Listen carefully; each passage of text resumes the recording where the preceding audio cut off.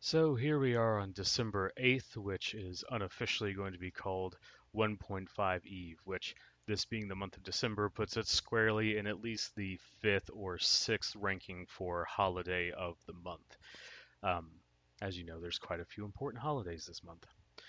So today I figured we were just going to go through the Rulebook 1.5 changes, some notes with the general FAQ, and I don't really want to discuss a lot of why changes were done because people are going to have their opinions on those back and forth, but the thing is the bottom line comes down to these are all done for the general health of the game. Now there are some ones that will I will touch on further explanation as to why they were actually implemented because some of them are a little, we can say, petty, but there's reasons for all of them.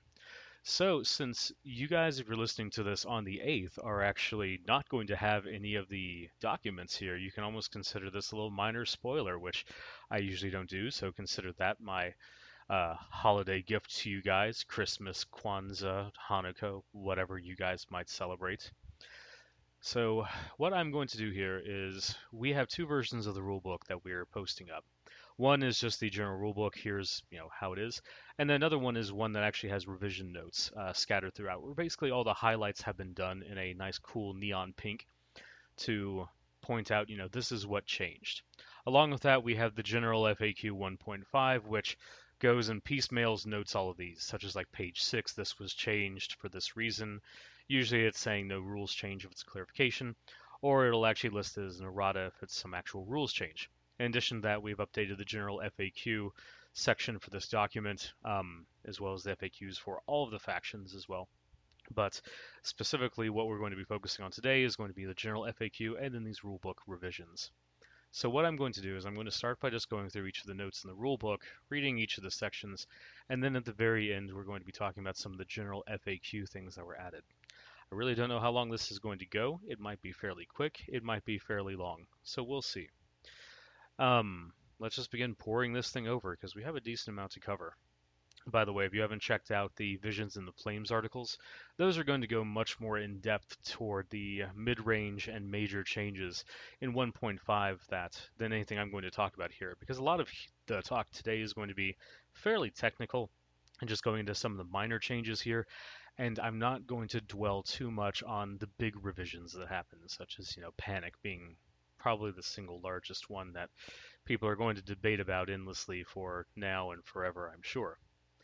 So let's just get started and go through here. The first change we're going to happen in the rulebook is going to be actually under game rounds, which has a very minor clarification that we have two distinct steps that are being added to the activation phases. One, select one unit to activate, and two, unit performs action. This is mainly a quality of life thing where we're separating this into two distinct bullet points where when you have your activation phase, you're going to 1. Resolve any starter turn effects, 2. Select one unit to activate, 3. Unit performs action, and then 4. You have that final check before the actual end of the unit's activation and it switches to your opponent's turn. Now, all that really happened here was that we separated the phase into two additional bullet points because we had some players that were thinking that unit choosing and performing action was simultaneous with the unit activating, which is definitely not the case. Those are two separate, distinct steps in resolving, a unit's activation and overall a player turn. So this is just one of those little wording quality of life changes just to make it very specific that those are separate steps. They don't trigger the same thing. A unit choosing unit to activate is a step, which is then followed by the unit choosing its action and then performing said action. Minor, but that's the type of stuff we're going to be looking at today. So, yeah, sit in for this roller coaster ride. Next change we're going to have is under unit types, just a small clarification here under individual models, stating that models represent the overall health of a unit. They're usually removed when the unit suffers damage. Usually one model represents one wound. Some abilities and special rules, however, might modify this. The entire point of this section here is just to reference the wound section that comes in later in the rulebook, just in dealing with the fact that removing a model from a unit is technically not always the case. Again, technical, that's going to be the word of this entire episode. Next one is actually going to be a first change that we have under ranks, is that solo units are only ever have a single rank. This is a rules change from before where they were never considered to have ranks. This was mainly done as a kind of streamlining thing. It does have a couple interactions with some cards and effects throughout the game, but they're very overall minor as far as the overall level of just interaction that happens there. Again, this was mainly done as more of a just like kind of streamlining effort here, rather than hitting any type of like interaction specifically. Next, coming down, we have under unit melee and ranged attack abilities. Further rewording and clarification that a unit's maximum range is not an ability and cannot be cancelled or removed. So, under the last wording, we had people that were reading this as that sentence that was specifically talking about maximum range was applying to the entirety of melee and ranged attacks. So you had people reading it as like, oh, melee and ranged attacks can never be removed, when that sentence was specifically to be dealing with the maximum range for a ranged attack in there. So minor rewording there, just to have clarification, and just for anyone who is still asking about that, innate abilities are the only thing that cannot be removed because the range listed under ranged attacks is not an ability. All right, further moving on. Abilities. This is something we talked about in one of the 1.5 update articles, that abilities from attachments are added to the unit, considered to be sourced from the unit for all purposes, and if a unit ever loses its abilities, that includes the attachments as well. This is a rules change that really just you can cover in the article. That's going to be explained this better than me just going into that again. But the short end of it was just this does buff a lot of effects that remove abilities, but this also is just more of a streamlining effort that was done because one of the main things that came up was like, okay, well, what is removed? What isn't removed? Do attachments count? Well, yes, unless they're specifically say otherwise. I'm sorry, before they didn't count unless it specifically said otherwise. So an ability would have to say it removed attachments. Okay, well, what about things that are granted by tactics cards and all of that? This entire system has just been kind of streamlined where when a unit loses abilities, it's going to lose everything printed on its card and any attachments. It doesn't affect NCUs, doesn't affect things it gains from tactics cards in any capacity or from any outside sources, unless it specifically says otherwise, because you do have some effects that do remove, for example, effects of just attachments. You don't have anything in the game, though, that does remove anything from like tactics cards or whatnot. You have some effects that prevent them from being targeted by tactics cards, but that's not going to do anything for things that have like already affected them or so forth. Again, technical interactions there, but you're just going to have to um, know what each effect does. But specifically here, it's if I blank a unit's abilities and I cancel those abilities, it's going to lose whatever's printed on the card and then whatever attachments are on the unit. Basically, they're treated as one and the same for all purposes, unless something says otherwise.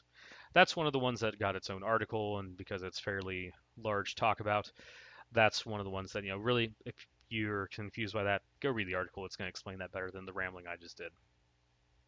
Moving on further, jumping ahead, we have under ranged attacks. We did make some changes to the way shifting works. The new rule here states when a unit performs a ranged attack, it may first shift up to 2 inches, so long as at the end of that shift, a viable target is still within its maximum range and line of sight. This was one of those changes that I'm going to really place under quality of life, just because, yes, okay, it was a neat little tactic that you could take the combat zone and then shift and, not have a target for your range attack and get that extra 2 inches.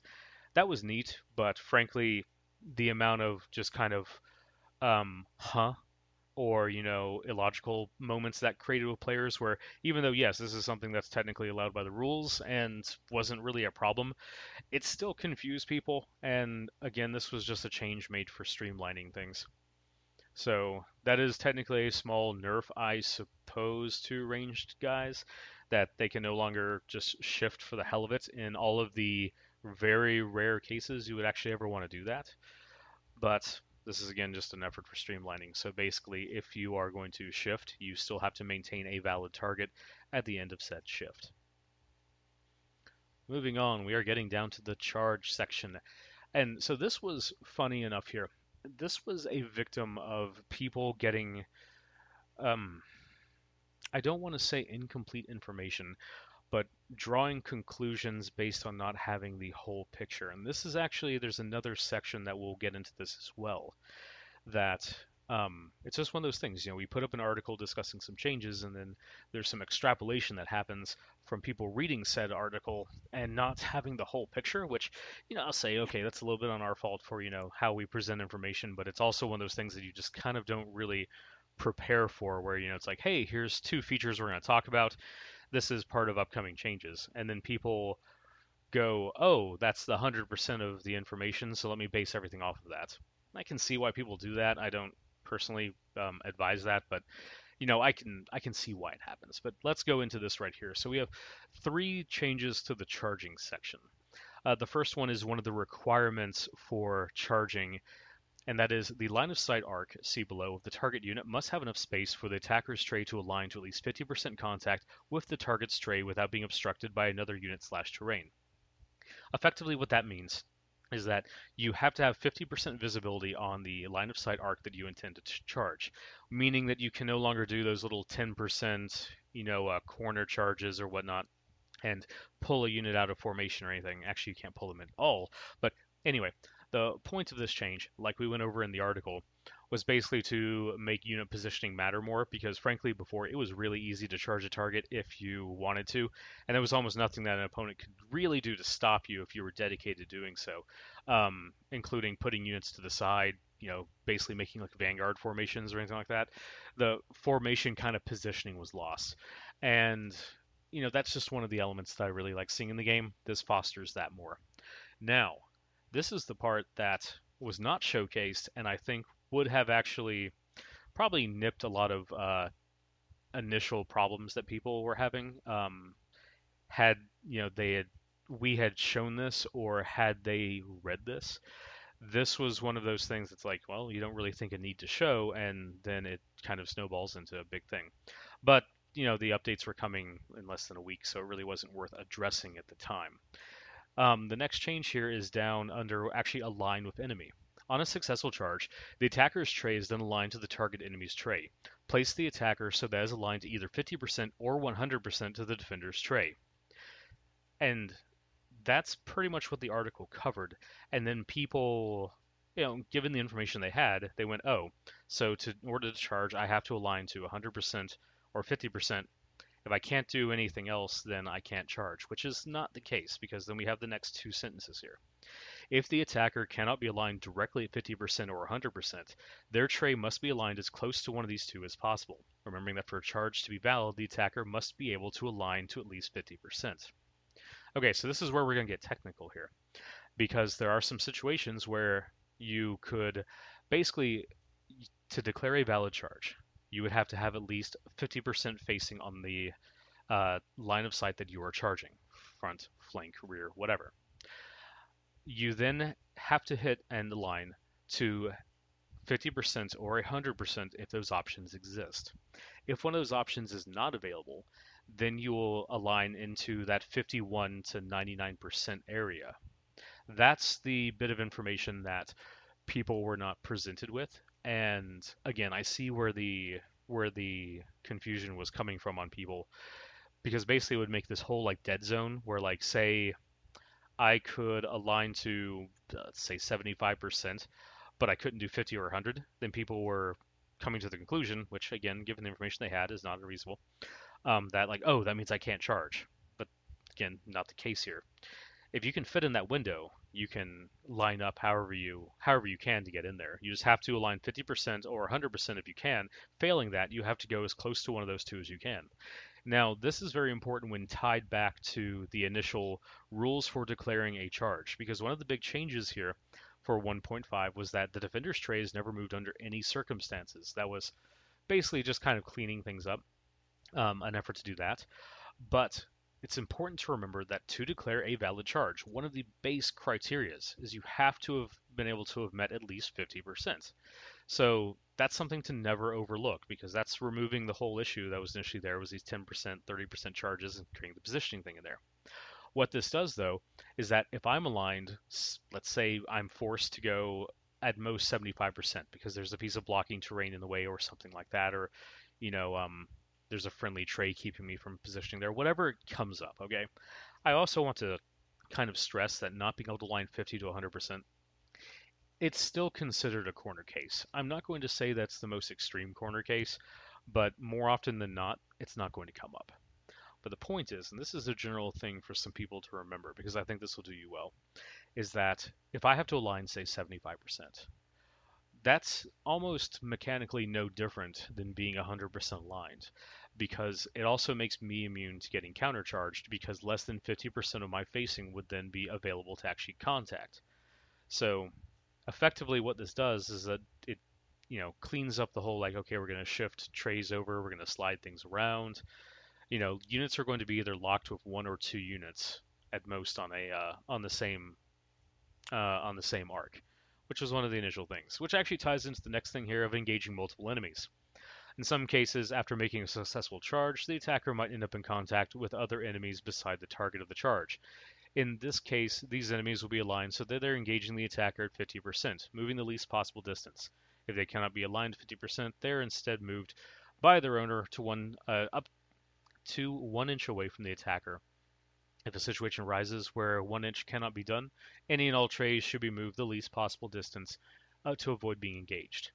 Basically, if you contact multiple guys, you're going to, you know, everyone's going to, get forced together into the same combat if it lines up like that. If it doesn't, then you're going to move the trays the least possible distance to avoid the guys being engaged. It's again a very, yes, no, check, check, not check binary state. So, this is to avoid those weird situations that, and this is corner case, in 1.4 where you would have guys that like, oh, if I were perfectly aligned in this geometrical formation here, then I could potentially end up here in contact, and it creates this weird, am I engaged, am I not? So this again, more clarification, more cleaning up of things here, not really clarification. All right, again, not going to dwell too much on that. We have an entire article around it. I could talk about just that little section of the changes here for a long time. Moving on though, we're going to go under resolving attacks. This is going to seem a lot more impactful to people than it probably is, but we've added 3 sections under resolving attacks. One section specifically noting there's a step to apply attack dice rerolls. If either player has effects that would cause attack dice to be rerolled, they're applied now. Once the final result has been generated, any effects that trigger after attack dice are rolled may be used. This is basically clarifying the way a lot of people, well, pretty much the majority, people played anyway. This is just adding a specific step showing that this is exactly this moment when that happens, for if that ever comes up. It's one of those things that's just kind of innate nature that most 99% of the people out there are never going to actually go like, oh, wait, when does this happen? But now it's specifically covered.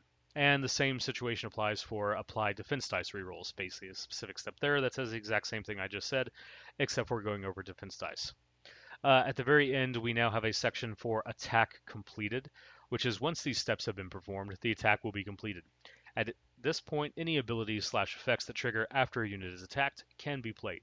Once this is done, in the case of a melee attack, the attacker may also be able to surge forth, which then references the surge forth callout box, which is listed below this. This is essentially just adding, again, not really a step to the attack because this would technically go, hey, the attack's done. Now that the attack is done, you trigger anything that happens after the unit is attacked, after the attack has been completed, so forth and so forth. Because you did have people that would read, okay, well, what is technically the attack? Even though, I'm just going to say this, there is very specific things that are defined to the attack. But then you had people that are like, oh, well, is the panic test part of the attack? Yes. Just questions like that. This is adding just a very specific methodical step here that goes, hey, this is when those things trigger. Again, this is a quality of life change here more than anything else. Surge forth. This one was talked about in the article. I'm not going to go over this too much, but this was actually a mechanical change here that states that surge forth is essentially the last thing that happens after everything else has been resolved. Because when you get into the technicals of the rules, anything that would have triggered after the unit was attacked, or technically as well when the unit was destroyed and surge forth, would all kind of lump together. So I think the most infamous example of that would be countercharge and surge forth, because those would both share the same trigger. Then you'd have a simultaneous actions event where the active player would resolve their surge forth and then countercharge would trigger, which, or that kind of creates a little weird situation where it's like, oh, you both have declare uses of cards, so therefore, oh, I know you have counter charge, therefore I can Surge Forth and get out of the way of that. And this removes that. Basically, Surge Forth is the dead last thing that is going to happen. So, indirect buff to those cards, but that really just means that they are playing how they should intuitively be playing, um, versus the rules getting in the way of those. That's a weird thing to say, but sometimes it happens. Next thing we're going to have is under combat bonuses. This is just some further clarification under charge bonus and what exactly that constitutes, since the charge bonus is a very specific term, proper term, and rule in the game. So you'd have, and this is not really going to help this because you're still going to have people that are going to ask, like, well, does a lance, is that a charge bonus? No. The charge bonus is, again, a very, very specific thing in the game. That is the rerolls that you get for charging. And then you had people that go like, well, if it says charge bonuses, so why is it plural? And that's just a case of, okay, we'll say bad grammar there. So that was fixed, and just to clean that up. But no mechanical changes there. Panic test. Oh yeah, tons of mechanical changes there. I'm not even going to touch that one. Just, you guys know it. That was the single biggest point of debate here. I'm not going to get into that. We have a whole article about that, and, chat about that as you will. Next up, we have under non-combat unit actions. We have added a clause here. Actually replaced one. Alternatively, a non-combat unit may choose to forego performing any action at all during its activation, though this is seldom beneficial. This was done to just make them fully in line with combat units who also have the ability to activate and then perform no action. This is combat units here can also choose to activate, non-combat units can also choose to activate and forego action. Currently, this has all of one interaction in the entire game, but it is still an option that you can do. So just noting, this was done, again, not for specific card interactions, which, again, Wildling Diplomacy for Mance Raider is the one that comes to mind. This wasn't done for anything about like power level for that. This was done merely just as a streamlining thing to make the options synonymous between combat units and non-combat units. Influence callout box got a additional notice here. If an effect ever causes a combat unit to lose all abilities, note that this does not include influence abilities unless specifically mentioned. This is just, again, reinforcing the thing back from abilities earlier, that if a unit gets its abilities blanked, that's units' abilities printed on the card and their attachments, does not affect influence, tactics cards, or whatever else might be giving them some cool stuff, unless it specifically says, hey, you don't get that cool stuff. Ygritte would be a example here where her ability specifically cancels influence effects. So obviously that would work. Just an example there. Next up, we have under tactics cards, we have just a clarified example of trigger timings. This is something that I think that a lot of people get caught up on specific wording, where triggers are based off of game state events. They're not based on specific wording of the tactics cards.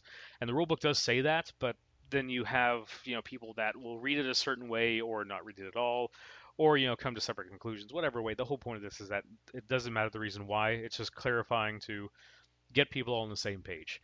Because you would have, for example, people that would go, when a unit is attacked, and when a unit is attacked with melee, are those the same trigger because they're worded differently?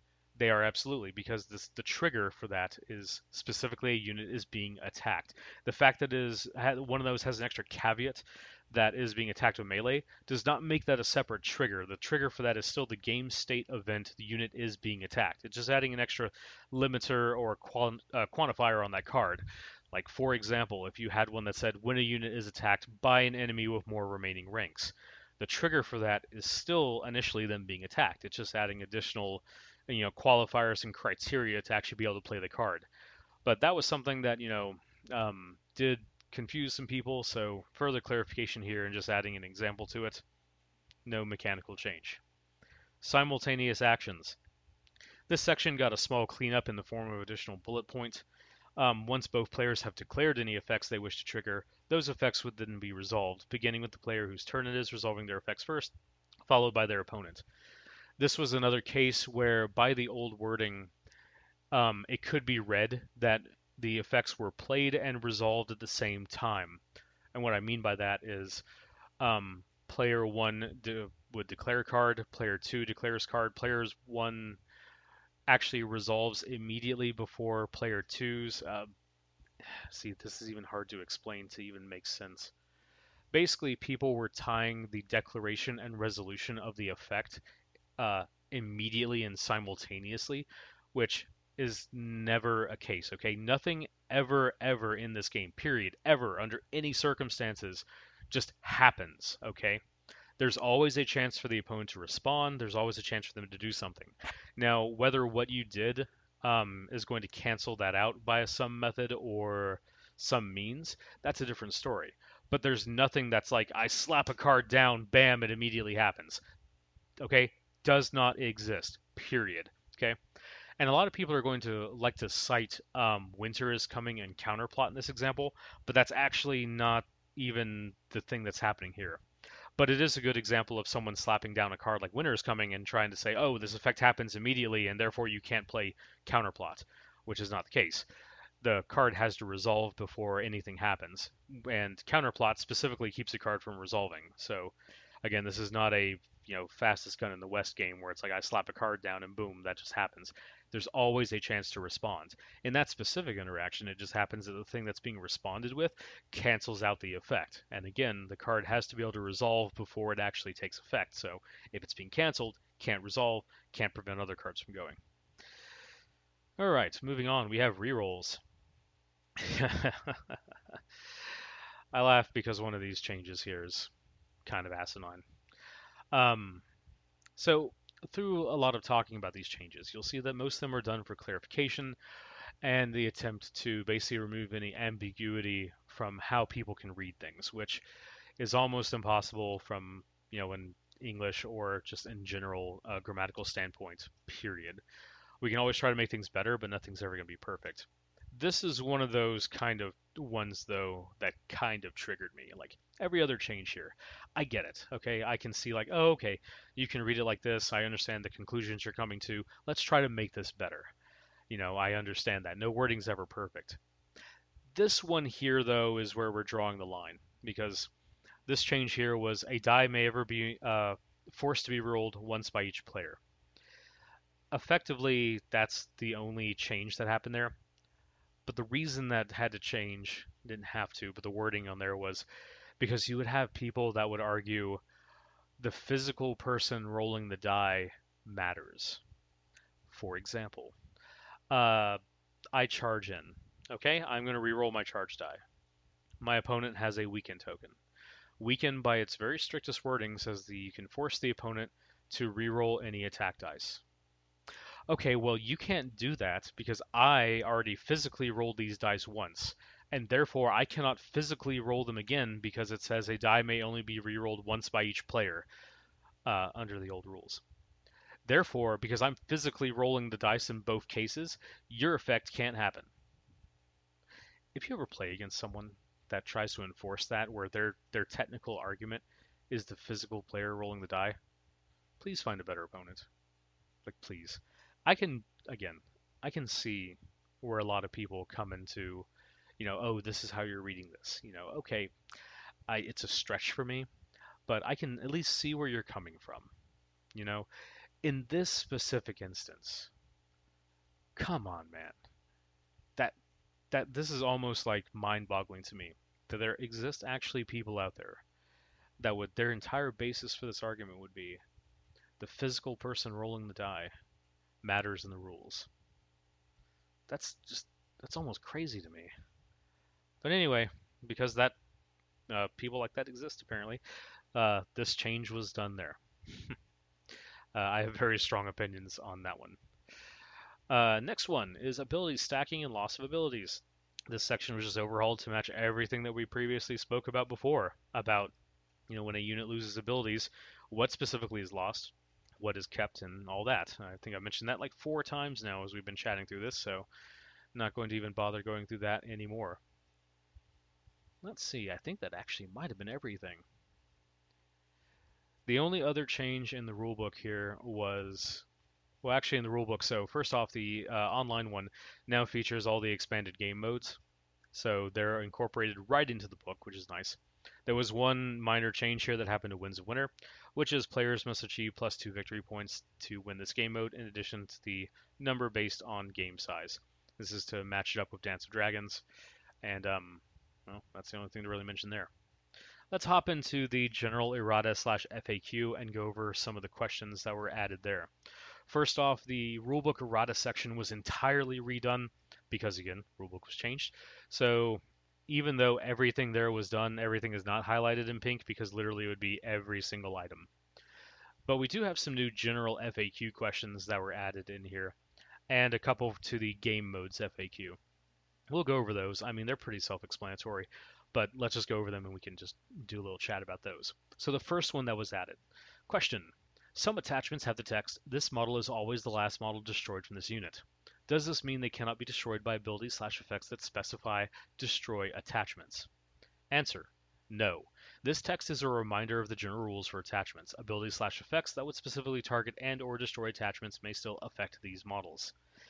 This is kind of a holdover where the text that says this is always the last model removed from this unit, that technically should have been italicized on the card as reminder text, because that's exactly what it is. Because it's a general attachment rule that attachments are always the last model removed. And this was a case that came up of basically, I'm going to say like kind of grandfathered and legacied things in, where in the initial units we were a big fan of throwing down just like reminder text and constantly like, cross-referencing things just to go like, hey, this is how that works because, we're going to just show it here versus just assuming that you know the rules. And this is one of those cases where it's like by doing so, it created the understandable situation where people go like, well, this says it's the last model removed. How is it being destroyed before that situation? When literally that rule existing is also the same one as general attachments, which would mean technically none of those assassination style effects should theoretically ever work, except for the case that cards are going to supersede core rules by their very nature. But this is also something to point out that is very important. It's still important that you read the criteria for destroying each of those models, because some of their negative effects for being destroyed trigger when the unit is destroyed, and some of them trigger when the model is destroyed. That is very specific wording.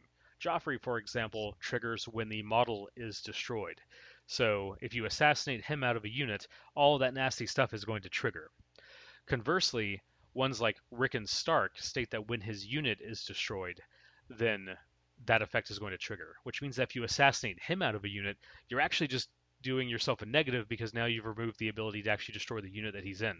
His effect being valuable captive. You're supposed to capture him and whatnot, versus just killing the hell out of him. And congrats, he killed a kid. That's not really the point there, man. Versus Joffrey, oh yeah, kill him all day long. All right, next question. If an attachment has an ability that triggers when the unit is destroyed, what happens if that? Okay, it's exactly what I just explained. Cool. Next one. If my opponent has an attachment that is added to my unit, such as Jaqen H'ghar, unnamed, and that unit already contains an attachment, how is the order determined? Answer. The unit's owner determines the order in which they are placed within the unit. This is actually also clarified in the rulebook when attachments are added in there, that the owner always determines the order. This is again just further pointing back to that. Follow-up question. So this means that the unit is dealt enough wounds to remove the attachment, but not destroy the unit, the attachment is removed and thus its ability lost. Answer, yes. And that is exactly what I just talked about. And it is one of those, corner case things that can happen where it's like, say you have Jaqen H'ghar in a unit, and that unit is dealt exactly 11 wounds, which would be enough to remove up to Jaqen, but not destroy the unit. Yeah, that's going to be lost. And unfortunately, that sucks. If that's something you can plan for, then good tactical use on you. Otherwise, it's just kind of one of those well, crap, that happened. And those situations do come up. Next question: Can I target units that are not on the battlefield, such as combat units in reserve, with abilities/effects? The answer to that is a straight no. That conversely also goes to NCUs. Like, say someone for whatever reason was trying to, I guess, panic an NCU. No. This really is, again, one of those things just for as more things that do like reserve deployment, or if you're playing Clash of Kings or anything like that, those things are going to come up. This is just clarifying that. If it's not on the board, can't target it. That's the last of the FAQ questions. We have one game modes question. In a Clash of Kings, if an ability/effect would remove any attachment from a unit, such as Take the Black or Jaqen H'ghar unnamed, what happens when the unit is redeployed? Answer for that is the unit would redeploy with their attachment, effectively creating a second copy of that attachment on the battlefield. So this is one of those kind of weird areas that can kind of get into some debates for people. Like, if I take the black, I'm taking them all out of the unit, I'm putting it in my unit. Um, what happens when now we need two copies of that? And like, there can be situations arise where, yeah, you're going to need, two copies of an attachment technically to continue the game state.